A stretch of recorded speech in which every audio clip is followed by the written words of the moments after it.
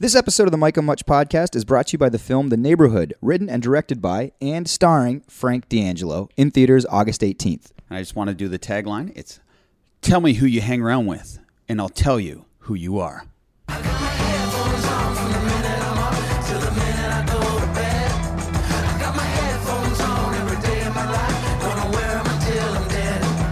Welcome to the Mike on Much podcast. I'm here with my friend and trusty producer, Max Kerman. Max, what's going on? Not much. Hanging with my boys. Also here with our pop culture aficionado who's joining us again for the top, Shaney Boy. Shane, what's going on? Hey, man, I just, hello. Well handled. I'm good on my feet, man. So, guys, how you been? What's been going on? Max? Feels like it's been a while since we got to do this. It's been a while since the three of us have gotten together. But I will say, Max, I was just talking to Lauren, and I feel like you partying with hockey players is becoming an epidemic. Oh, did she tell you? I heard you snuck out with another hockey player last night. We can't stop. Well, Again? two nights in a row this weekend. So on Friday night, I made a taboo here. It was because Beer Festival down by the pier in Hamilton, and Sloan was playing. And those beers really creep up on you. And there was probably 10 or 11 of us down there. We had a great time singing along to all the hits. You were there. You were not there. Where were you? $40 a ticket. I was at the ship waiting for you guys to show up, but you never did. You were with hockey players, yeah. Well, we'll get there. So we all go to Absinthe after, and the Nut was out. And It was an epic nut night. let me just tell you, I'm in the doghouse right now. I have to have a breakfast with him tomorrow morning, like an apology breakfast. I told you, man. I told you he was upset. So basically, my thing was, I got a phone call from Darnell Nurse and Luke Gadzik. Let me just set this up a little bit. So we're all out at this Because Beer Festival. It's Max, myself, it's the Nut, it's a bunch of our friends. Shane, you weren't there. You didn't want to pay $40 for the ticket. You said this $40 a ticket is bullshit, so I'm like, yeah, that, I'm not going. And then I missed out on the night of your lives. So after that, we go to Absinthe for a drink with the Nut. The Nut, he orders the Uber. He's like, we're all going to And thing. he was being very generous. Like, he ordered lined up Ubers for shots. everybody else. He did. He was nutting out in the best way. Yeah. So we go to Absinthe. Whatever, we're all hanging out. Max is texting with his influential, famous hockey player friends. So Max gets a text from Darnell Nurse, who is hanging out in Hess Village. Well, he was at a charity golf tournament. Oh, in that's Hamilton. what it was. So kind of really quick, we just jumped in a cab. Well, in my very drunk mind, I wanted to say hi to those guys because they had FaceTimed me. It was Darnell Nurse, Luke Gadzik, Connor McDavid was there. Wow. They were all in town to support this charity, and I wanted to go say hi, and then I wanted to go see Lauren because Lauren was working at the West Town, and she was going to be closing up. So I wanted to kind of get there for last call. Geographically, it makes sense. You're heading west. Exactly. But I hate coordinating large groups to travel with. I just have no patience for that at all. Mm-hmm. So if there's more than 3 people, I'm not going to corral anybody. I feel like a lot of my life is organizing things, and when I'm having a night out, I don't want to be responsible for any of that stuff. So basically, I just kind of looked around and I said, all right, there's room for 4 of us in this Uber. You, let's go. Did you wait until the Nut was in the washroom? No. Why? Is that what you heard? No, that's what I heard. No, I'm just spreading rumors. Yeah. The big issue is that in that initial car that all went to Hess to go to this exclusive party, the Nut was not in this car. Oh, we just didn't tell anybody, too. But in my mind, I was thinking, everyone's partying at Absinthe. Who cares? You kind of think you get to a point of the night where nobody really cares where anybody goes because all bets are off. If it's an exclusive thing, though, this is the thing the Nut lives for. The Nut, and here's why I feel extra bad, is because the Nut has got us into every bar and nightclub in Toronto. And 100%. He is always our guy. And he would really appreciate being at a thing like that. And I totally did not do the right thing and get him in the Uber, or at least give him a heads up that we're all heading there. So then we got there, and then your brother Greg was like, oh, the Nut's not happy right now. I was like, ooh. So I texted, I was like, come over to the place. And then about 10 minutes later, the rest of the gang arrived. And it was actually pretty fun. There was bottle service, as we do. and it was this massive bottle of, if you're at the border and you go to the duty free and these bottles are 6 times the size of normal bottles. Yeah, Costco size. Yeah. It was one of those. And then I saw the Nut he just emerged at the other end of the booth. And he was just so not kind of expressionless, He was fuming, but he was in a difficult spot because there's all these hockey players. The booth was popping, so you don't want to be the guy that comes in and you're all angry. Mm-hmm. So he was kind of keeping his composure, but you could tell he was on fire underneath. Yeah, that I had let him down. And then I sent him an apology the next day, and it was a very long apology saying, hey, man, what I did was not cool. I apologize. You've always been there for me. I'm sorry. and then it was a very like short, kind of like it's a all good bro, like one of those. Oh yeah, Which made me feel worse. So anyway, I got a breakfast date with him. You set the breakfast date up? Well, we had some other stuff we wanted to catch up on. So I was like, let's go do it. So Are you going to have to pay for this? Oh yeah, I'll pay for it for sure. yeah. But It'd anyway, it'd be funny if you had a text from Darnell Nurse and blow off the lunch. sorry, I gotta go. Yeah. Oh, and then last night we went to Tom Petty, and Ryan O'Reilly was in town, and we went out with him afterward. See, here's the thing, is that it's kind of Lauren gets really excited about this because I think this is what stems from. Her dad is a massive hockey fan, has tickets to the Buffalo Sabres, like knows all these guys. So whenever this happens, we get to like report a funny story back to Brent, Lauren's dad, and like she just gets such a kick out of it. So go, hey dad, guess what we did last night? So in a weird way, it's more about like impressing Lauren's dad that we were partying with NHL dudes, and that's why we went out. Would you call your brand of music like hockey rock? No. It seems like they all like it. No, but you know what it is that there's a lot of Canadian fans of our demo. It would probably be like Canadians age 18 to 32, and a lot of NHL players are Canadians age 18 to 32. Mm-hmm. So that's probably where the crossover is. And keep in mind, a lot of these guys, you know, Ryan O'Reilly's from Clinton, Ontario, which is like outside of Grand Bend. Probably all of his childhood friends that he still hangs out with listen to FM 96 or Edge 102, and we're on those stations all the time. So, like, in their mind, we're a big deal. Now, the difference is, like, they're millionaires. Like, but in their minds, you're a millionaire. yeah, but I'm definitely not a millionaire. How much you making? Yeah. So anyway, the weekend was awesome. I had a question. I don't think you'd have any opinion on this, but I want Mike's opinion.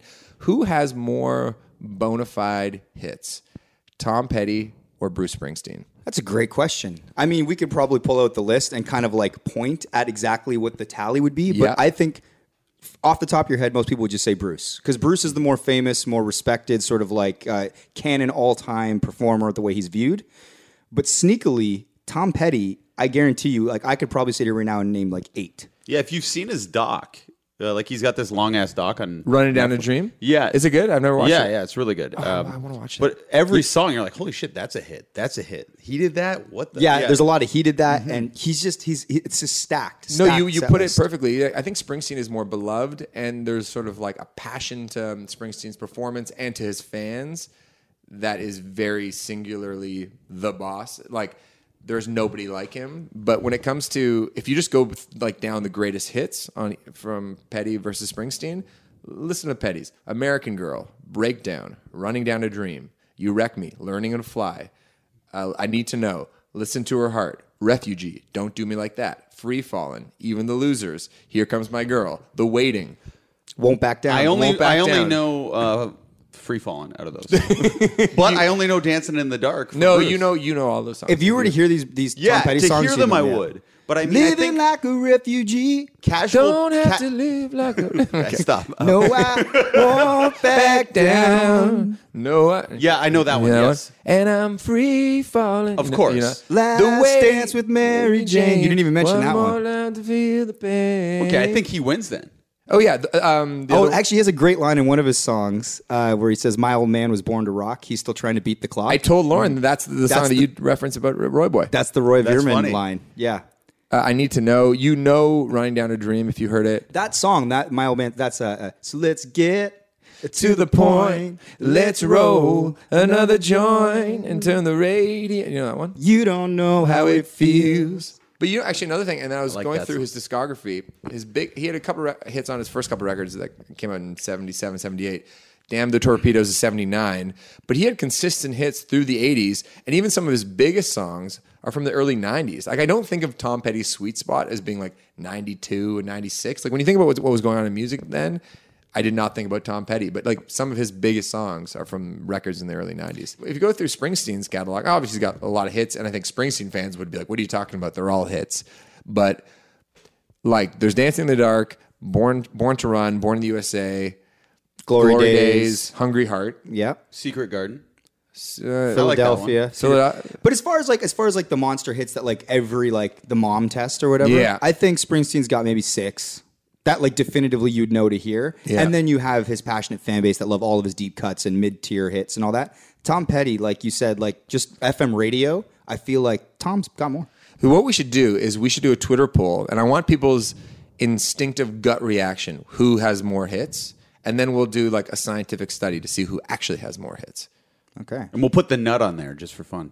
Because he's in I'm not sure if you know, he's in a Twitter poll right Oh, that's right. Yeah. And have you noticed that he's commenting and campaigning for everyone? Well, so he can win? he's leading the return guest vote. I voted right? for the nut today. Me too. I felt bad about the hockey. The whole How do, you incident. know, mishap. how do you know he's winning? Because it showed the results. Once in you the Twitter vote, results. it does the thing. Oh, it shit. shows you got to vote. Click on his name. I got to download Twitter. Yeah, and by the way, a little piece of housekeeping. If you listen to the pod, please rate us and subscribe on iTunes. I'd usually say that at the end of the show or the beginning of the show. I'm just going to tell you right now. And tell your friends, because that helps a lot too. Absolutely. Fellas, one thing I did this past weekend is I went to my very first Indian wedding. Yeah, you were telling us about that. You were like, I'm going to an Indian wedding, boys. You're like very proud of it. So I was tell us about it. excited. Yeah. Yeah, It's a whole new experience. It absolutely was. It was cool. It was so. I mean, these traditional weddings, I guess, can go for 3 or 4 days. I know they'd started on a Thursday. We went to the ceremony on the Friday morning, and then on the Saturday was the reception, the big reception. But I didn't know what to expect. I knew we were going to go to a temple. I knew you had to cover your hair when you go in and take your shoes off. Right off the top, the groom, he showed up on a white horse, like surrounded by a bunch of people in his wedding party, different family members, and then his like groomsmen for his wedding party were in front of the horse like dancing as they had like drums and they were singing. And this is how he arrived to the temple where his bride was waiting. Now, did you feel like a dud thinking back on your own wedding, how boring that was? 100%. I was like, man, I wish I'd been here first so that I could have stolen some ideas. And then it was cool. It was our friend Jimmy and his wife Janita, and the reception was awesome. Everybody danced. Like, I don't know, like we've been to a bunch of weddings recently, and it's like people dance. Dance floor gets good. At this wedding, the minute the dancing started until the end of the night, dance floor was packed and nobody stopped dancing. Here's a question. Leading up to the wedding, you were telling us you were going, and somebody said, aren't Indian weddings dry? And then you were like, you hadn't thought of that? No, I panicked, yeah. Yeah, you started to panic, and then you're like, why wouldn't Danica tell me this? And it's like, of course she wouldn't tell you. But was it dry? Absolutely not. Oh, okay. No, it was great. It was open bar. Were there speeches? Yeah, there was. Yeah, actually, his best man and the groomsmen had a really great speech. They kind of did this whole bit where it was like, I'm the best man, but the other three think they should have been the best man, so I'm going to give them a little bit of time to explain why they should have been. Cool. And then all three got up and had sort of a speech as to why they should be, and it ranged from like hilarious to like really touching, where one of his groomsmen said, like people have friends. And I'm not going to sit here and say I'm your best friend because it's not that. He's like, you're my brother to me. It goes beyond friendship, and it was really nice. Anyway, Would I have cried? Oh yeah, you cried everything. Yeah. Yeah. So anyway, that was my experience. It was great, and I wish them all the best in the world. And Jimmy listens to the pod. Oh, does he? And Shouts to Jimmy. And his wife Janita was a huge Arkells fan. Oh, damn. Yeah. Sam. But actually, in between day 1 and day 2, Yep. we all managed to go to Buffalo, New York. Our friend Jay Kelly, Yeah. bachelor party. Buffalo's the best. Buffalo, we should, just talk about Buffalo for a minute and what a great town that is, and recommend that anybody who's like just kind of looking for a night out, then is sort of sick of Toronto or Hamilton, go to Buffalo. First of all, last call is 4 a.m. It's very affordable. Like the food there is amazing. Beer is dirt cheap. You can get a box of rocks from the bartender. Could you explain what that is? Yeah, he's using the terminology. I'm just using my Buffalo slang. Well, I'm going to get there. 24 Rolling Rock beers in a case for $25. And the bartender just like goes in the freezer, gives you a whole case, shovels some ice on top of it, and then you just bring it to the back of the bar and you can play flip Yeah, cup. there's girls just waiting for you to play flip cup. In every bar in Buffalo. Yeah. And it was just an awesome night. And Like, you know how when you're in Toronto, you get kicked out of a bar. I'm not sure if this happens to you, but you get kicked out of a bar. You're trapped out of the bar. You can't get into another one. There's just lineups, and it basically ruins your night. In Buffalo, you get kicked out of a bar. You just go to another one. Yeah. And another one, another one. There's no lineups, nothing. It's perfect. yeah, but they're not all like dead. Like they're all like nice bars. They're the perfect amount of people. Yeah. So it doesn't. If you get kicked out, it's almost just funny. yeah. And the sort of the level, it's like they're not too fancy, but they're not like They're not dives. too divey. No, they're like that, kind of just the Buffalo perfect. Dive Bar is much different than the Hamilton Dive Bar. Yeah. The Hamilton Dive Bar is like you probably don't want to go in Like there. there's not young people in Yeah, it. yeah, exactly. You did almost get in a fight though. Do you remember? Me Yes. in Buffalo? Yes. What are you talking about? Max, you got up on stage, and Max in Canada is a big star, but Buffalo, they haven't done that full crossover, so people didn't know they were on stage with the professional lead singer. We were at a karaoke bar. Yeah, we were at a karaoke bar, and then these girls were trying to grab the mic off you. Well, I joined you guys because what was the song? Say My Name? Say My Name by Destiny's Child. And we have a great video of this, actually. But I think when you walked up, you thought the girls were just going to toss you the mic. But then you went over to grab it, and she was pushing you. Well, they were kind of trying to elbow us out of the way because we had taken their turn. It turns out that they had chosen the song. Drunken confusion. At this point, we were all very. It was a bachelor party, so we basically got into town and just kind of started drinking. Yeah, and those girls were not happy with me at all. All right, let's get to the interview. All right. So today on the show, we have Jeremy Taggart, the former drummer of Our Lady Peace, huge, iconic Canadian band from our youth. Co-host of the very popular Taggart and Torrance podcast. That's We're right. on a roll with drummers lately. No pun intended. Drum roll. Yeah, please. And actually, for a little backstory related to myself and the Arkells, is Jeremy is Tim's first drum teacher. So everything Tim knows on the drums can be attributed back to Jeremy Taggart. So Jeremy Taggart's a bit of a mentor for your drummer. Yeah, and in our early days, Taggart was incredibly helpful and generous with spreading the good word of the Arkells, and he ended up giving our CD to George Strombolopoulos and people at the Edge 102, and has been a champion since day one. So, and the thing which I love about Jeremy is he's full of life and is very unfiltered. So we haven't done the interview yet, but I'm positive it's going to be good, and because Our Lady Peace, keep in mind, obviously they're an iconic band, and at their peak, they were playing Maple Leaf Gardens. They're opening, I think, for the Rolling Stones. They had a huge hit, big hits in America, so it wasn't just a CanCon thing. So he has definitely seen a lot. He's actually partied with hockey guys too. So that's the other thing we have in common. And he was in your very first music video. Yeah, that's right. He played the boss. Another boss is coming. Oh, the original boss. The original boss. Yeah, I'm excited to talk to him. All right, well, let's get to the damn thing. You want to get to the interview? Let's get to it. Let's talk to Jeremy.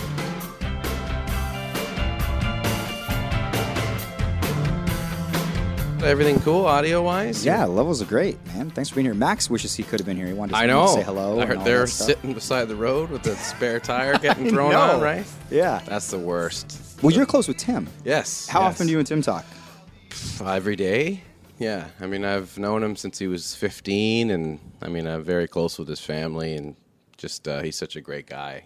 Yeah. And, I don't know. I've known him forever now. It just feels like he's part of my family too. So, and the success with Arkells has been amazing. It's been almost like a complete turnaround, because when I first met Tim, it was at Maple Leaf Gardens when OLP was playing there, and his dad got him some drum lessons, and I became friends with the family and started, teaching him and helping him out. And obviously he's taken their complete path, and he's a fantastic drummer now, but it's really come 180 where now they're playing arenas and selling out everywhere. Yeah. And it's I'm the old man that's all happy. I feel like the proud papa. You watch the bird fly. Yeah, and it's the coolest thing about that band is they're just such nice guys, and all I've ever done with them from day one that I met them was just kind of help them out, Yeah, That's it. genuinely good guys. Yeah. And you don't encounter that a lot, I think, in entertainment. all Yeah, the no, time. for sure. I think you think by now that it would just be, there'd be some disasters by now, but I mean, they're all really level-headed dudes. So Yeah. yeah.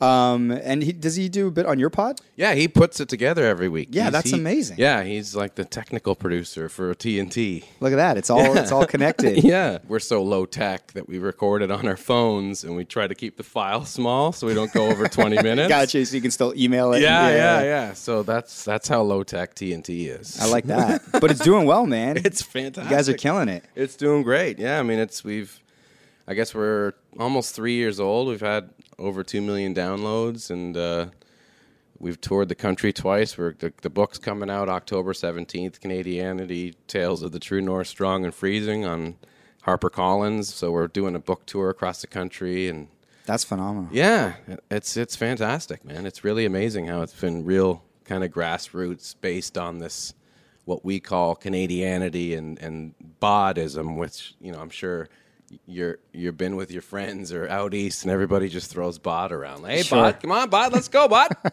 And we've kind of adopted that to bodism, where it's almost like a religion of Canadianity, and it really is growing. Because, I mean, you know as much as I do, being in media in Canada, the last thing we usually talk about is kind of what happens in Canada. Usually it's like the rest of the world, or, you know, what the heck's Kanye West doing, or the Kardashians, or it's TMZ or whatever. But from day one, our show has been centered around Canada and celebrating our past, and people can they connect to it for sure. Yeah. Well, I want to get to that a little bit later, but Yeah. before we get to that, I wanted to start with OLP. Okay. And I mean, you joined the band at age 17. Yes. How did you come to join the band?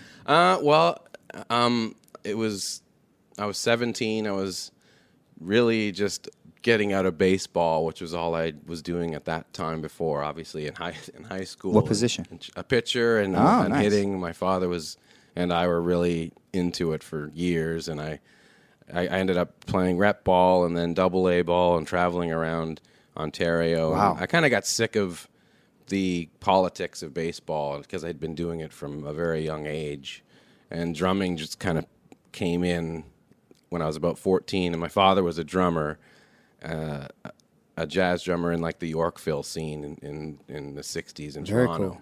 So, and he was kind of like upset that I was getting into drums because he had given it up in the 70s and felt that it was a failed path and just you're never going to make any money. So he was kind of bummed out that I was quitting baseball to go to drumming. But I mean, the learning curve from starting and being in I guess looking for local gigs or real, you know, I was expecting to be like in a cruise ship would be fantastic, or playing at a hotel. Like Sure. A legitimate, working musician. A real what most musicians do. So I was just looking in Now Magazine every week at the Musicians Wanted ads and trying to find something. And one week there was one in there that said there was a band with some interest that had an EP and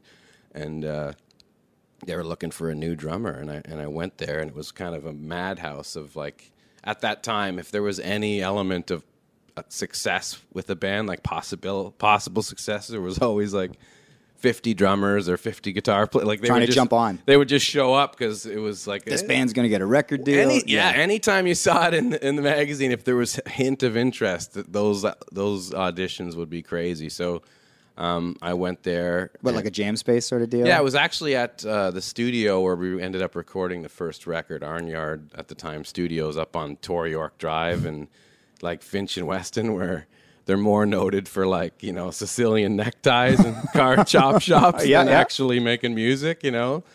So I went in there and it was like all these drummers were coming out, and I went in and being young and just kind of probably dressed like a, you know, total nerdy baseball player. It took me like an hour to set up my kit and show up in your They uniform. were kind of probably like, yeah, whatever, hurry, let's get this kid out of here kind of thing. And it ended up once we started playing, there was just an instant chemistry, you know. There was really a great vibe, and we didn't play songs. We were just jamming, and it just felt easy to jam. So it was pretty quick after that they asked me to join, and we signed with Sony like a month later, that spring of '93. It's good timing started for our you, 7-album deal with Sony. Yeah, well, and Well, it's funny, the idea of chemistry, because I was talking to Chad Smith from the Red Hot Chili Peppers, Yeah. and he auditioned that's for the right, Chili's as well. because he replaced Jack Irons, which he's awesome for sure. And you know, it's interesting because he said the chemistry of the music was immediate, Yeah. but he's so different than Flea Totally. and Anthony Yeah. that he's like, it took a long time for the personalities to sort of mesh in a way, but the Yeah. music was there right away. For sure. Did you find personality-wise you connected with the other guys? Well, I was a lot younger. Like I was 17, and they were all like post college, like 25, mid-20s, yeah. Yeah, so there was a bit of a disconnect in terms of like socially, you know, because I was just a young kid, and I was obviously because I had kind of grown up thrown around Ontario.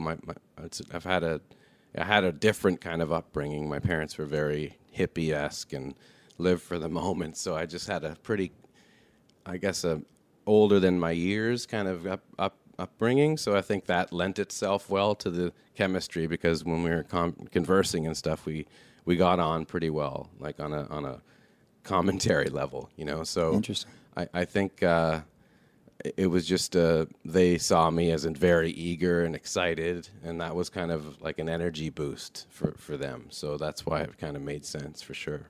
Were they? Who was it? Was it Rain? It was Rain, Chris Ekrit at the time, Right. and Mike Turner. And Mike Turner. Yeah. Were they extremely ambitious from the start? Were you like, was the goal, we need to get a record deal? Yeah. This is the thing we're doing. That's one thing was very serious from day one. Everybody looked at it as a job. I mean, not that different than Arkells. I mean, when they first started, they would rehearse 6 days a week, Yeah. like all the time. And that's what you do. You just, if you're going to be a band, you have to get into a room and just bash it out for a long time. And it never really stops. Like once you actually start getting on those cylinders, that's the best way to write songs, is just to be in a room for hours, and just hash stuff out and mold it and shape it. I mean, our best albums, in my mind, were the ones where we sat and did pre-production for 3 months. Right. We just worked on the songs, and eventually they were ready to record, and we just play them over and over and over. I remember, like, Clumsy, that album, most of the songs were written. We went up to Duncan's cottage and just played the songs like 100 times in a row. And so when the time we went into the studio, it wasn't about like performance. It was more about just kind of the vibe. You're just like, let's just play Vibe, it. small adjustments. Yeah, for sure. Did you have the songs when you got to the cottage, or did you write them? Yeah, at the they were cottage? written, and we just we wrote them at the cottage and polished them up at the cottage for sure. Right. Yeah. Did you find the process, I guess, of writing records, or even Clumsy, like laborious, or was it thrilling? Is it like Both, everything. I mean, there's moments. I mean, Naveed we recorded for almost a year, or like 8 months or something like that, and then Wow. Clumsy was almost the same. So anytime you make a record that long, laborious is definitely part of it. It just is. When you're doing in the studio for months at a time, it feels like it's never going to end. I mean, nobody ever spent more than a month in the studio until, Sgt. Pepper happened, and that set the precedent? Yeah, right? it's like, well, that took 3 months, and everyone was like, wow, 3 months, that's like insanity. And that's it. The album became more of a piece of work than a performance of your live show. So, I mean, we really took a while to make our albums for sure. From your point of view, when you write, you record a record, you're going to be excited about it naturally. Mm-hmm. Did you personally feel like this shit's going to be big? Like this is going to go over really well? I guess we'll start with Naveed. Naveed for sure. Like I felt that there was some. Like I remember finishing that album and I was living on in Weston, like just north of Jane on Weston Road. Like not the best area, but like we were in this shitty house, and the basement was cement. And I set up my kit down in this cement basement. And I remember listening to the final album and being really proud of it and going, this is actually, there's an energy here. Every song has kind of a different feel, but they're all very cohesive. And there was a shitload of energy on that record, and I just felt like it was comparable to the records that I liked at the time. Right. Like I was into Soundgarden and Pearl Jam and Rage and all these great new bands that were kind of popping up all over the place. And that record to me was kind of cohesive with that, and probably Clumsy as well. But I think I know that Starseed, when that was recorded, we felt that there was a good energy to that song. And I mean, I think it was probably the most immediate song that OLP ever put out. Sure. It definitely was. For Radio's sure. all over it. Everybody it'll responds always immediately. be a song that you hear every couple days, for sure. Sure. I mean, as the rise started, you guys toured with Van Halen in those early days. Yeah. You opened for the Stones. Yep. Ramones. It was a Page and great. Plant. Yeah. What are some of the more memorable things? Did anything stick out from that time, or a particular well, anecdote? just the once it starts, like being 18 and kind of opening up for Page and Plant. That was our first like playing a big place in the States. I think it was we were in Cincinnati or Chicago or something, and we got a call that Robert Plant wanted us to do some shows with them. Like he literally heard the song, and it's like a limo, and Starseed in a limo in New York and like called his managers like, I gotta get these guys. It was that kind of Wow, a that's thing. like a movie story. It really was, for Yeah. sure. And those shows were incredible. I was like, that was my first taste of like, wow, like doing a sound check and Jimmy Page is standing like at the side of the stage, and then when we're playing, he's like dancing. I'm like, Really? this is nuts, you know? Yeah, And yeah. then, you know, hanging out with Alex Van Halen for 3 months every day, like just he took me under his wing. And, He did? Yeah, and him and Ed were just such sweet guys, and they really respected the fact that I was into music, like hardcore, like drumming, and wanted to talk about Buddy Rich and Gene Krupa and Bonham, and like Alex and Ed are those kind of musicians too. Still, They're these like music historians yeah, themselves. they just and love it. Study you know, the game. for sure. So it was pretty cool to get, you know, see those kind of musicians. Who was singing on that tour? Sammy Hagar. Hagar, Yeah. right? Gotcha. But like we did shows with Faith No More, and you know Mike Borden's. I'm a huge fan of him as a drummer, and again the Ramones, to see the Ramones like up close. Sure. You know. Sure. I remember as a kid watching Rock and Roll High School and going, "Wow, these guys are such burnouts," you know. And then but they're legends. They were like, it's fantastic for sure. So there was so many amazing moments like that, and you kind of start to forget about that, the starness or the celebrity thing of like seeing your heroes. You become acclimatized to it. Yeah, you don't. It starts to become strangely normal, and almost like it doesn't have the same effect anymore. You start to feel like it's a peer thing, and you're like, you're doing it now. You're pro or whatever the hell it is. You know what I mean? There comes a switch, but like I still look back fondly, and there's so many moments of meeting my heroes, and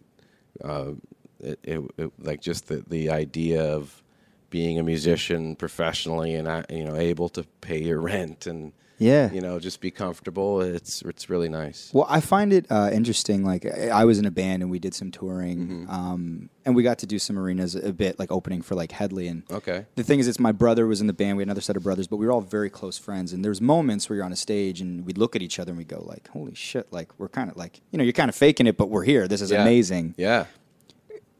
The chemistry in the band. You said, you know, you're almost a decade younger than the other guys. Did you have those moments? Was there a closeness in the group that you guys had? Musically, for sure, and I think respect-wise, I mean, we were always pretty more business than friends in a sense. I guess that's what I'm getting you know at. What I Interesting. mean? Yeah. Okay. So it wasn't like your high school buddies that you were in this thing No, with. like These it are wasn't like coworkers. we get off tour and like let's go to the movies and hang out Right. like we did before. We weren't friends first, so it's a little different like that for sure. But I mean, it was more based on music and the business side of music, basically. Interesting. Well, Yeah. speaking of the business, I mean, since you started like working so young, Mm-hmm. I guess what are parts looking back about the music business that you wish you'd done differently, if there is anything?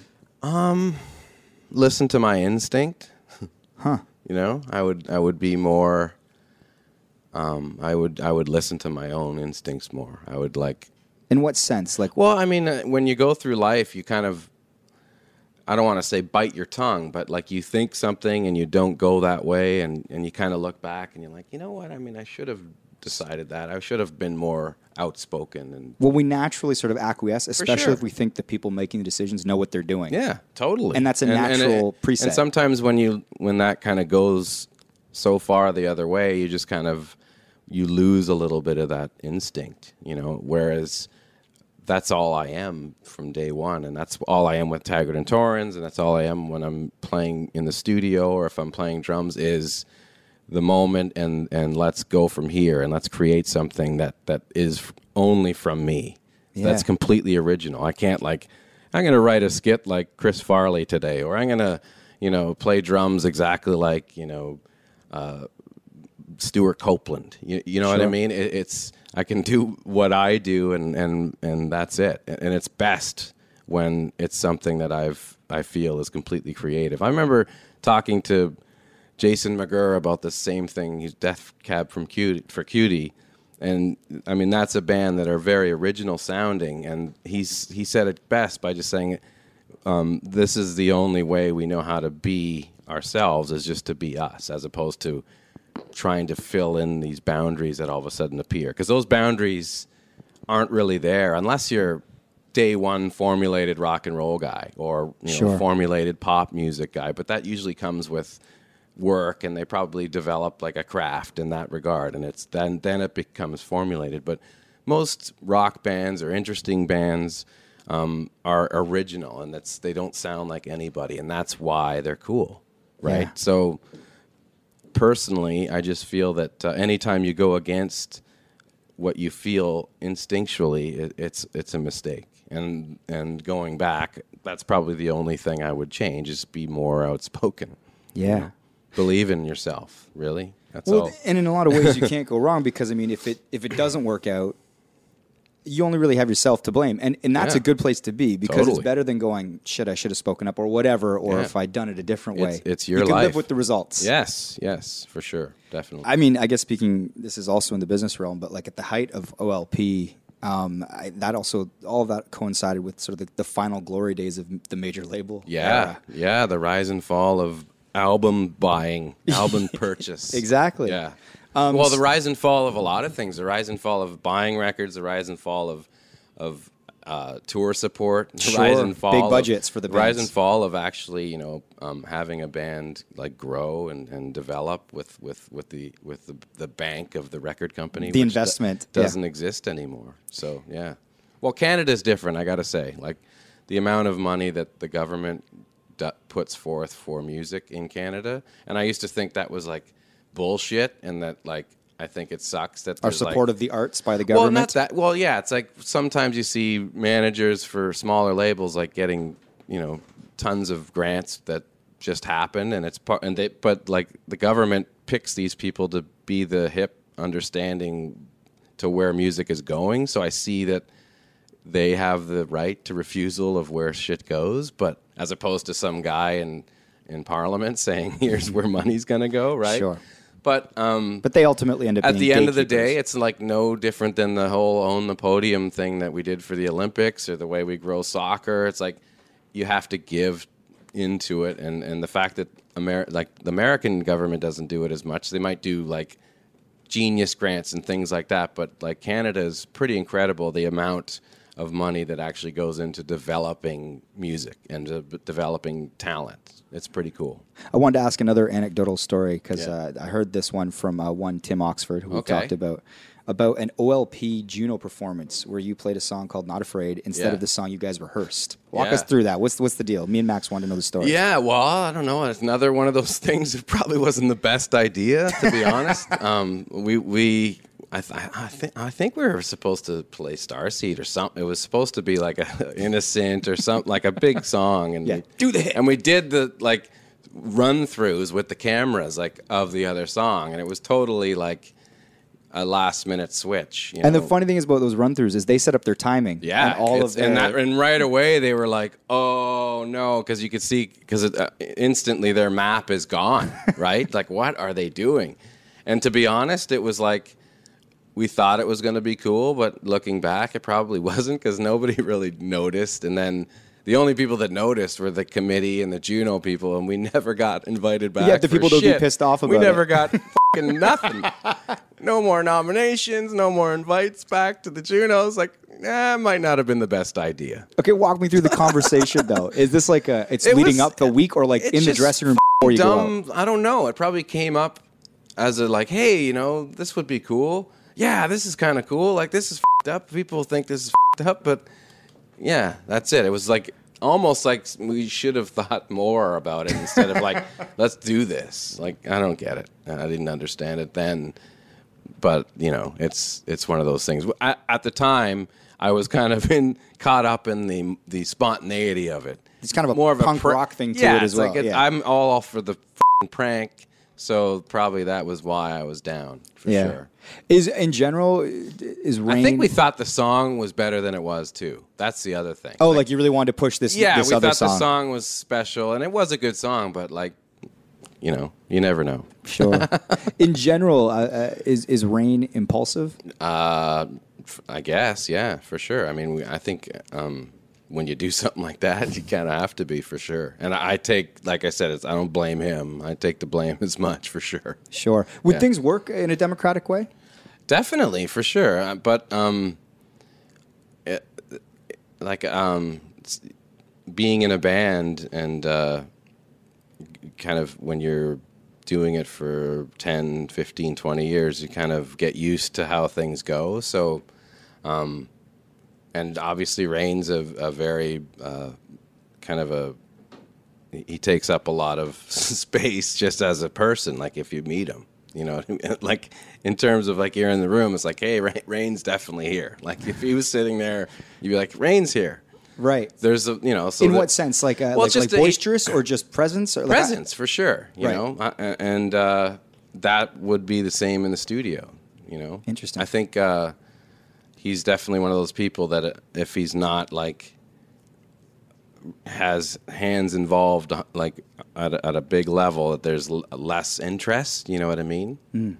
He's not probably like most people. If he's not doing most of it, he's not feeling it. You know what I mean? Right. You almost have to I touch think all that's, aspects. That's like a classic ingrained like lead vocalist thing. That's just part of their makeup. Every singer I've ever met has an element of like they gotta like get their piss stain hard on there. Yeah. It's just the way it is. And that's probably why bands are successful, and bands all need a leader for sure. But so I mean I'm not sure what your question was, but like definitely he's It was pertaining to the impulsiveness of deciding to switch a song at the last minute, and if For that's sure, sort of, definitely. indicative of how Yep. things had gone. totally. Well, I mean, I guess that kind of leads to, you know, you mentioned you've chosen to do this path with the pod and the radio show and some other great things that are going on. Yeah. So you left the band recently. Like, how did you come to that decision, which you spoke to a bit, and it was kind of a soft exit. Like, I guess just describe sort of how that evolved. Yeah, well, I mean, it's 3.5 years now, so it's actually a fair amount of time. Not super recent. Not super recent. Right. And there's shit going on in that exit that's still ongoing, so I don't necessarily want to get into that, really. Okay, yeah. But, I wasn't aware of that. Yeah, but in terms of, like, personally, I think it was probably there was an amount of time where I was like, this is probably gonna happen. And when I did decide that this is the right decision in my mind, I like instantly got such a feeling of relief. You know what I mean? It was almost like something that I didn't realize was such an issue with me that I wanted to do. You know, so I think it has more to do with doing something for 21 years. You know? Yeah.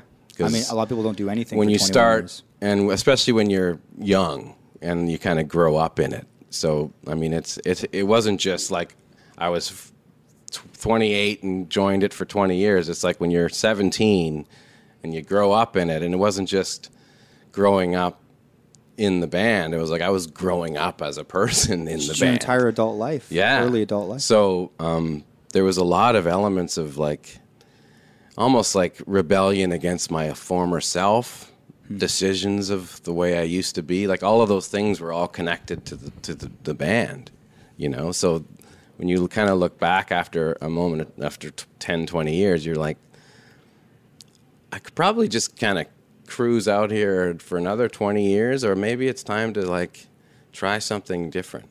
And I kind of, once I decided that was the right thing, I was like, you know, I don't want to say we should have done it 15 years before, but it was that kind of a feeling, you know. And I don't have any, like I had such an amazing time playing with those guys for that amount of time. But just when you do something for a long time, there's certain things that kind of become common and normal, and where they shouldn't be. You know what I mean?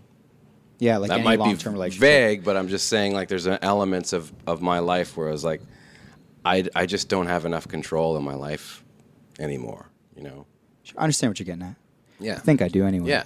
Well, I mean, it's like 3 months from now, and being in any band, you can't decide what you're doing in 3 months. You can't say, I want to play summer baseball once a week. Like, Of course. There's a lack of stability in For just sure. everyday life. Well, and it's interesting that you say, you know, it was a relief that you didn't even know you needed, Yeah. which is Yeah. a fascinating thought. That Yes. it's almost like the act has to happen in order for you to sort of actually go, oh, I didn't even realize how Yeah. much I needed that. Totally, for sure. So you're a fellow podcaster. We talked about this a bit off the top. Yeah, you got the book coming out. Mm-hmm. How do you and Jonathan Torrance come together? I met him through Mike Smith, Rob Wells, and JP, the 3 Trailer Park guys. Yeah, okay, gotcha.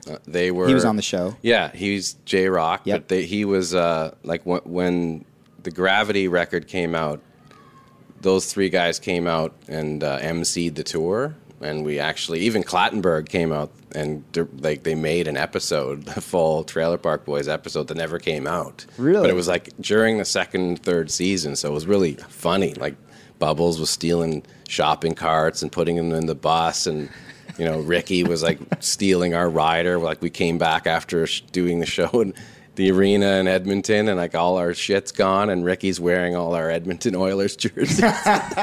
Just like really funny, really. It was funny. all based around an OLP show. Yeah, it was How come called it Peace doesn't- in the Park. Was the name of the episode. Why did this not come out? I think it had more to do with just it was on the cutting room floor, and it didn't fit with any of the seasons or any of the like specials. the through arc. It was kind of like a standalone. but it's still around, and I think probably by the fact that they kind of the 3 boys took it over, and Clattenburg's not really part of it anymore. I don't know if it'll ever come out. Who knows what? But Right. it was fun. But those guys were on that tour, and I got to know Jonathan through Mike, because Mike would always say, "Oh man, like when we're sitting together, I'll say, hey, that guy looks like this blank and blank looking mask, right? This guy looks like this, or that guy's a Harrison Ford looking mask, or that guy looks like he works at the Bata Machine Museum looking mask, or whatever." He's that kind of guy. Like, he can just spot someone and say, holy shit, he does look like 50% of this guy and 50% of Totally. that guy. Oh, there's poor man's Harrison Ford. I know what you're saying. Yeah. Okay. That kind of stuff, but he's really good at it. And when we first met, it was at a golf tournament. It was either in PEI or at a golf tournament. It was around like this 2-week period. I'm not sure what happened first. But at this golf tournament, he has his long kind of blonde, shaggy hair. And he hits the golf ball, and I see him far away, and I was like, is that Jack Wagner down there? Because, Jack Wagner's like a celebrity golfer guy with the blonde hair. And so he thought that was hilarious, and I had my hair like kind of down in like a broken ponytail, and he's like, hey, is that the Fathers of Confederation? Like,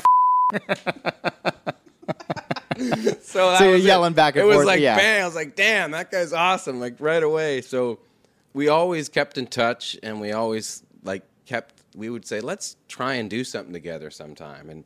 And once I started doing the Jay and Dan podcast as a regular kind of segment, I heard him on there, and he told this hilarious story about somebody taking a shit in a Sobeys bag.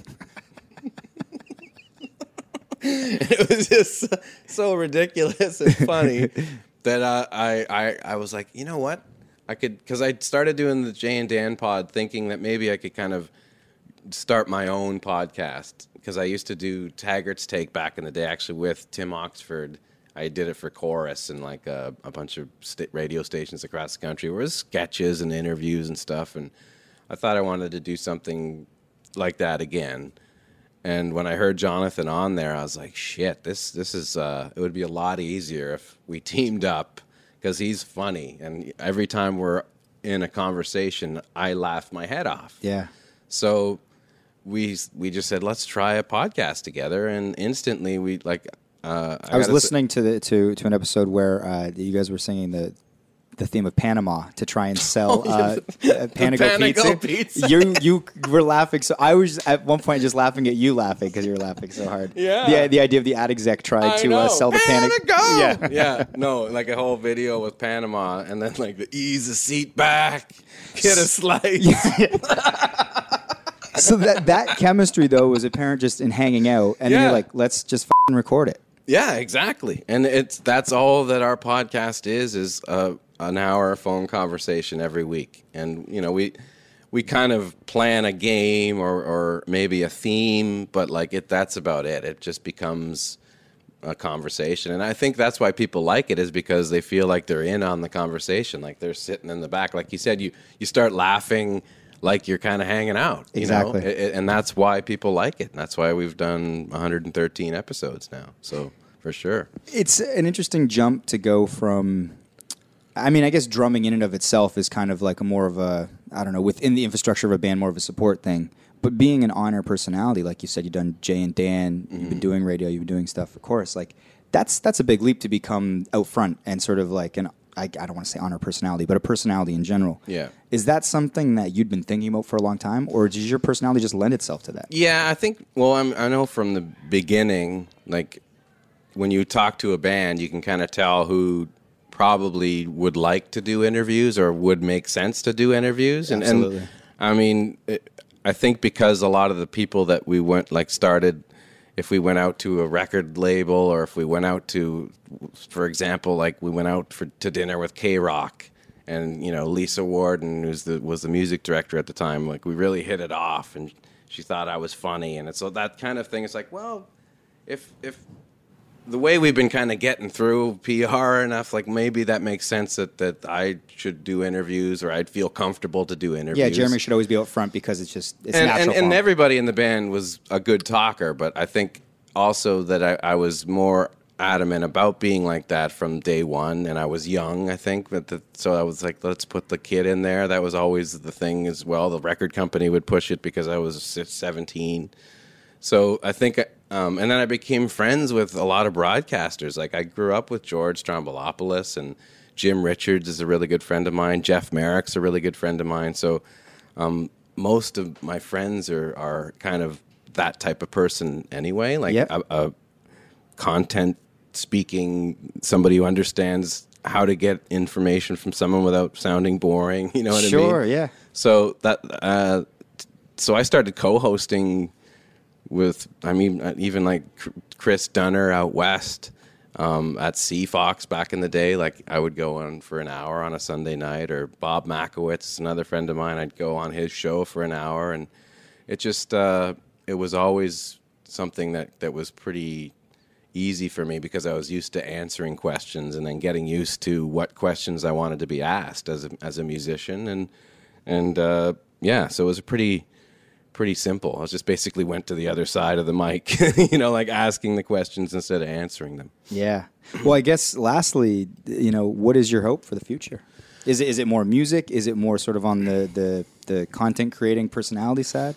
Well, I think it's a little bit of everything, and that's the way life is these days. I mean, you kind of have to do a little bit of everything, and I'll never stop being a drummer. I love drumming. I'm practicing. I play in my my basement. I want to jam and do that more. But like when you have 3 kids and you're trying to do all this other stuff, it just kind of slightly goes a little bit by the wayside. But it's still a huge part of my life for sure. But I just enjoy kind of the control of how things are happening with the podcast, and I enjoyed writing the book. That's another thing that I think I might like to do in the future as well, like more writing, and just kind of, I think what I do period is like I've somehow found a way to just give opinion, and somehow that opinion is translating into some business. You know what I mean? So that's kind of how I look at it. Drumming is very similar in terms of like you're speaking, you're having a conversation musically, and you have this vocabulary based on all the things that you learned. And when you're playing with someone, you're kind of adding and improvising and talking musically, and this is kind of similar to me for sure. Talking. Thanks for your time, man. Thank you. This is great. Yeah, appreciate it.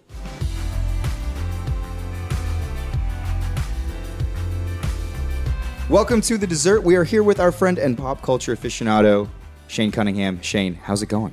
Yo, breaking news. Kind of sad news. Literally just found out 2 seconds ago, Martin Landau just died. Oh wow. I saw that on Twitter. That was the only Oscar winner Frank D'Angelo ever had in a film. The rest were just Oscar nominees. How did you find out? My wife just messaged me. Oh, wow.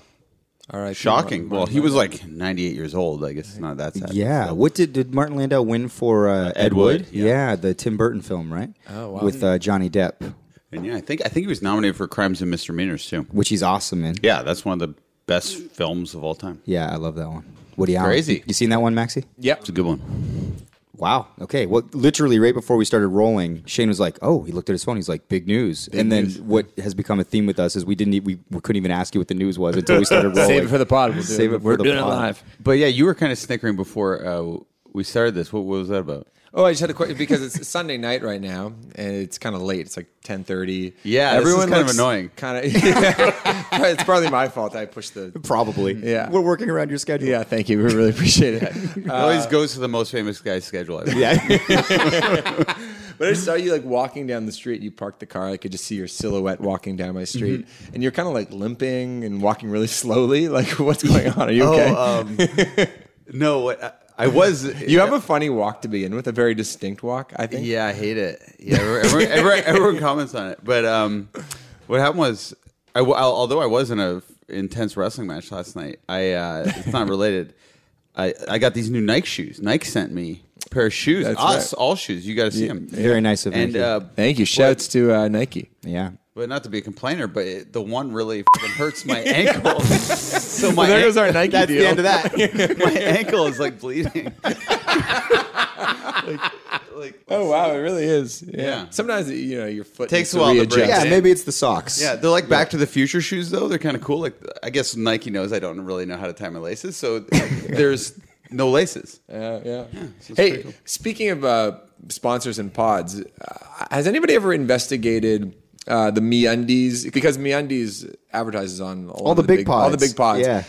But if you listen to Bill Burr's podcast, he just makes fun of MeUndies all the time. Zach Lowe also is sponsored by MeUndies, and he goes, "Well, here comes the part of the show where you get to listen to me talk about my underwear," and he clearly hates it. Oh, I love My Package underwear. That's the best underwear on the market. No, I'm not saying that the underwear is bad, but I'm just saying that it's funny when the host of the pod, who's getting money from a sponsor, is openly making fun of the sponsor. And Tony Kornheiser actually is also sponsored by MeUndies, and he just makes fun of MeUndies too, because these grown men think it's just so absurd that this is the thing that they have to talk about. But obviously they're going to take the money. But I wonder if MeUndies has any rules about like what you can and cannot say, because if anybody at MeUndies is listening, they got to say like, these guys are only making fun of us, but maybe they don't care because they think it's all part of the brand. Well, if it's entertaining, the listener will stay, and Yeah. ultimately that's better for MeUndies. Because the minute an ad starts on a pod, I hit the 15-second skip. Yeah. Although I did stay once because I was kind of dozing on the train and I was listening to Bill Simmons' podcast, and it was a thing for like hotels.com or whatever. Yeah. But he had his buddy Joe House on, and Joe's kind of like a gregarious, like goofy guy that clearly makes Bill laugh. And he was doing a thing for hotels, and he's like, "Oh, is it 5-star?" And this is Joe House asking. And Bill's like, "Yeah." He's like, "I only stay at 5 stars." He's like, "They got all the best lotions." And Bill Simmons literally he exploded laughing because clearly he was alluding to jerking off. So it was like they just couldn't stop laughing, and it ended up being one of the most delightful ads I'd ever heard. Well, listen to Bill Burr talk about MeUndies. He's like, and he's swearing the whole time. You gotta be the special material in the underwear, so can grab your ball sack. Like he's just so vulgar, and it's awesome. But I think the older you get, honestly, the more important underwear is. Like, I love underwear now that I'm older. A lot of people don't wear underwear. Our friend Sean Dawson doesn't wear underwear. Sean doesn't wear underwear? No. Wow. My go-to are the H&M boxer briefs. Those are affordable and very reliable. This is a hilarious opening. Anyway, Martin Landau this is said the it. dessert. Yeah. Yeah. Anyway, that's all I got. No, I wanted to talk about kind of a couple things that kind of changed my life, I guess, that happened, like film-wise. And just, it's kind of related to Frank D'Angelo, too. Because after, But by the way, we should acknowledge We should say- the phenomenon of the Frank D'Angelo saga. Congrats, And Shane! You did such a good job. People are losing their mind. Rave on- reviews. Yeah. yeah, a lot of people who I don't really talk to have been messaging me out of nowhere. So. Frank. No, not Frank. He has been liking some of my stuff on Facebook, though. Right. Which is cool. Did you listen to that, Frank? Oh yeah, I episode? did. Of course, I listened to it. Okay, but okay. For our listeners, typically I'm pretty involved in the interviews and setting up When the Mike's questions. doing the interviews. Yeah. Of course. But like when Mike's in the interview, like we talk about it. We send each other links for research purposes. We talk about like what we want to get out of certain answers. But with this Frank D'Angelo interview, I completely stayed out of it because I don't really know that much about Frank D'Angelo. It was your baby, It though. was your baby. Yeah. And also, I think at one point I did make some questions up, right? Didn't I? When Yeah, we you were going did to the like restaurant. 6 months ago. Yeah, for the original interview that never happened. And then I was like, Shane knows way more about this guy than I do, and he'll do a good job. And here's the thing: is because it was such an absurd episode. It was like, even if it went terribly or your questions were terrible, which they weren't. Your questions were awesome. They're very detailed. You clearly knew what you're talking about. That would be funny too. So yeah. So I was kind of a. But I'm not talking about that. I'm like, what happened was the episode was finished, and I sent it to you all excitedly, like thinking you're going to respond within the hour. Yeah. And then I didn't listen to it immediately. Yeah, you're like, yeah, I'll listen to it on the bus. And I was like, oh, how was it? You're like, I got 12 minutes in. I fell asleep, and then one thing led to another. It's been busy, but I did listen to the episode. Right. So I want you to quiz me on it. Did you feel like that? Like we weren't giving it like its proper due? Weeks went by, and you always had an excuse. Well, we were doing other episodes. Like I was dealing with Chad, and then whatever was before Chad, the MMVA stuff. There was just a lot happening. Yeah. I want to experience in real time with the rest It's like, of you know, everybody. when you're excited about something, you think other people are going to be your level. And I think Mike was like, oh, I never wanted to go to a Frank film premiere, but now I really want to go to one. After the interview, I guess, my thing was, because I wasn't personally super interested in Frank, I think for me, like, I needed to find time to listen to the interview. It felt like something I had to do, which isn't a knock on you. It was more this, just I didn't know much about Frank. I wasn't super keen. It's like, if a WTF Marin episode comes up and I don't really know the person, I just don't listen to the episode. Sure. So I knew I had to set aside time to listen to it. But to your credit, 100%, and to Frank's credit, when I did get around to listening to it after the episode was put together, I was like, I thought that was great. I was he's super a into wholly it. original personality. I too. found him compelling. Yeah. All of the same things that I think our listeners discovered, I came around to. It was just getting over the hump to find the time. But I'm sorry, I should have listened to it immediately. Sorry. But I Shane. would just think I'm giving it so much credence. You'd think if you trust I me know. at all, there'd be some like rub off there. But Yeah, no, and Not the case. I got it. I just was like, I'm going to listen to it when it comes out. Max, we let Shane down. Sorry, we did. Sorry, Shane. You did. But to quiz you, is the saga over? Yes or no? The saga is not over because at the end you asked him if he could use Bosses Coming in one of his upcoming movies, because it's about a lawyer, I guess, like a high profile kind of guy. Yeah. And he had no idea who we were and what our band's name was or anything. But he was into the idea. He listened to the song and he wants to have me on the show. Do you think one day you're going to go viral? Yeah, things go viral and But- I think things happen. I kind of spoke out of turn. Like, are you able, if this all comes to, like, are you able to lend Bosses Coming to one of his films? Yeah, that's probably yeah. And you will do a duet with him on his show, Being Frank? So I talked to our manager Ashley about it, who's been to a taping of Being Frank. Yeah. She is a Francophile, and she said I'm not allowed to go on the show. Not allowed? Yeah. Oh. In the words of Frank, she's a no.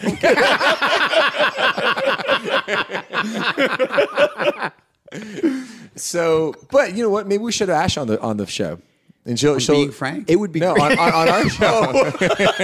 It would be great to have Ash on. Let's the have show. Ash on the show. I think so. She'll- I think it'd just be fun to talk to her about dealing with you in some ways. Hey, yeah, she'd have a lot of stories. She has dirt on every single person in Toronto. She knows Wow. about everybody. Shit. Anyway, she'd be a great guest, and she listens to every episode too. She's So great. we'll get Ash on the show, and she can walk us through what it's like to be in her position as a manager, and when you say yes to things and when you say no to things. And maybe Shane can convince her that it'd be okay for you to go on Frank's show. Yeah. Because Okay. she's the one you got to convince, Shane. yeah, It's not But me. you'll go on the show with me, will you not, Mike? I do what Ash says. What? You asked me, you're like, include me. I was like, I'm on it on that. Yeah. Shaney boy, if you're going on, I would 100% go on with you. Because, what I liked about the Frank thing, I thought he actually, and people have messaged me, they're like, oh, I had a totally different perception of Frank. And then I listen, and it's like, now I actually like him more. No, actually, I do like him More than you thought you might. Way more than I thought, because he's actually kind of a sweet guy, and like he was saying things that didn't align with my idea of who he is, like politically speaking, and he was like into like recycling and stuff like that, and he was like anti-Trump, which I did not think would be the case. Because a lot of people consider him to be very much like Trump. Yeah. So he was definitely kind of a sweet guy. And for every like really brash thing he said, he also would counter it with something that was sort of like had like this Zen Buddhist kind of like vibe about like what it means to live. So after the Frank interview, like I normally don't do this. Like normally I just listen to a pod after when I'm taking the bus home after work. But I saw this doc. It was kind of like a Planet doc.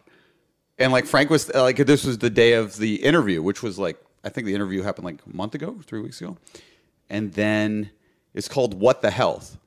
But it's about like the planet's health and all that. So I'm like, oh, okay, I'll watch it. Probably He had should. suggested it, or you just in the mood to watch No, it? because he was like, talking I was just about. one. I was like feeling amazing, and then Frank was talking a lot about the planet.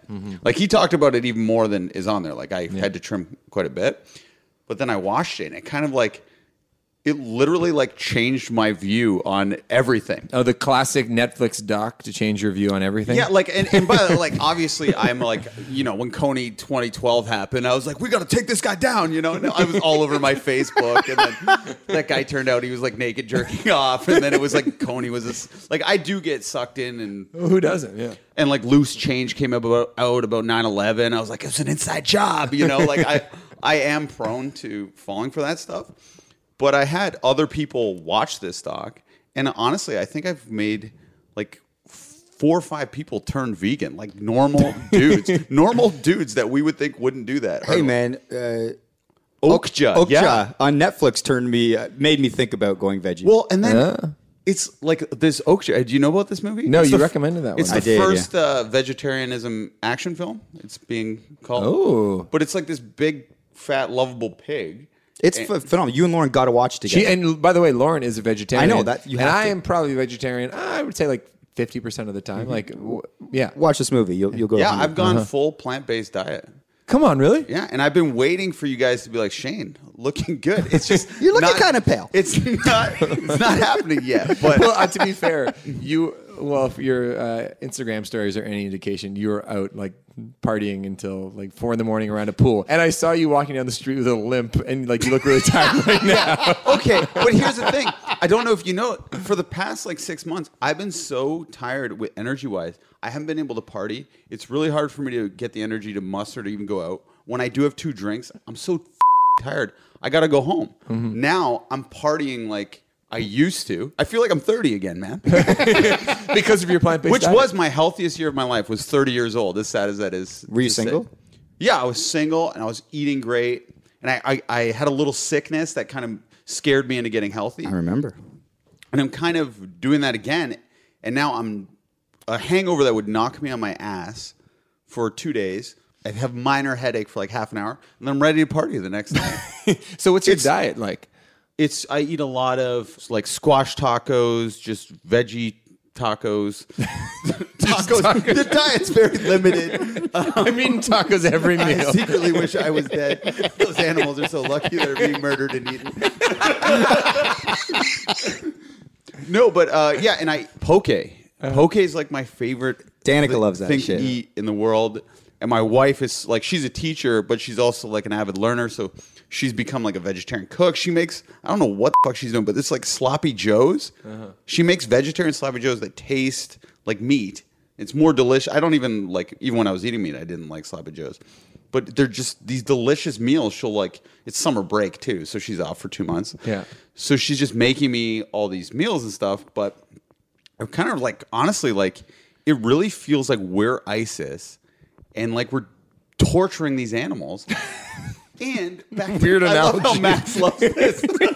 You look for Mike for support. Mike's like, I'm not laughing at that. Just we're ISIS, and we're just weird. We He's are saying though. we're terrorizing the animals. I know. They're living in like these little cages and they can't even move, and they're like these cute pigs, and pigs are pretty intelligent. And not only that, to Frank's point about the planet, all this. What, Max? You don't give a shit. You just want to look skinny. That's what this is about. I like how you're being informed, like by Frank's point. Well, It's like the revelation all started with Frank. yeah. Well, you heard what he said. If you're dirty and your planet's going to be dirty, you're going to get sick and you're going to fucking die. That's a direct Frank quote. But all these methane gases that are coming out. Just end it. I'm done. This. It's over. It's over. I'm not continuing. I'm done, man. By the way, we were someone on the iTunes comments gave our pod like a 2 out of 10 because The bro meter. The bro meter. What do you think spawned this? That's the real reason. it's like these bros like have this like awakening because Frank D'Angelo told them to.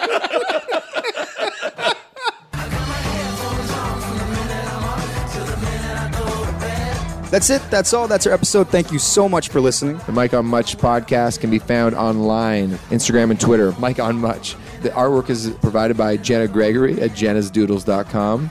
Huge thank you, as always, to Justin Stockman, Greg Stewart, the formidable Dan Carruthers, who keeps this ship, what's the expression? Ship sailing? Ship afloat? Ship afloat. Dan the man. He's the Dan the best. man. Nobody does it better. No one. That's all I got. Shane, you want to say anything? Don't kill pigs. I knew Max would laugh at that. See you next week if we don't die on the weekend.